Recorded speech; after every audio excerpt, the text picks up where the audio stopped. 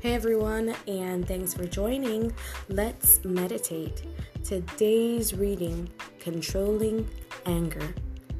God created us in His image, and He gave us the ability to express our feelings when faced with various life situations.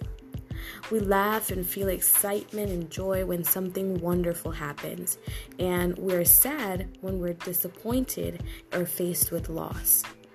Being sad doesn't mean that we don't trust God. It just means that we're expressing human emotions that God gave us when He created man.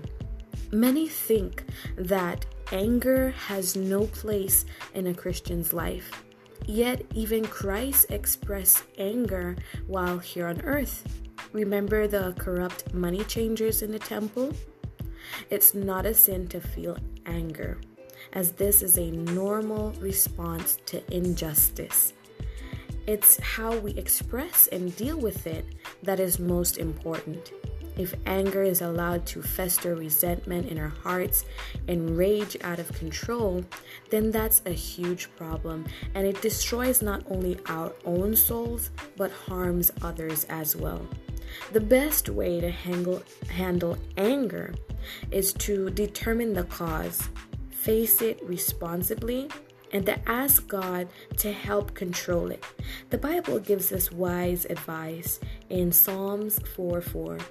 Don't sin by letting anger control you. Think about it overnight and remain silent.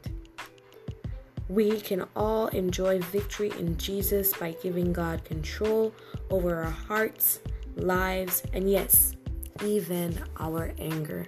So as we go through today, let us keep Proverbs 14:29 in mind. It says, "He who is slow to anger has great understanding, but he who is quick-tempered exalts folly."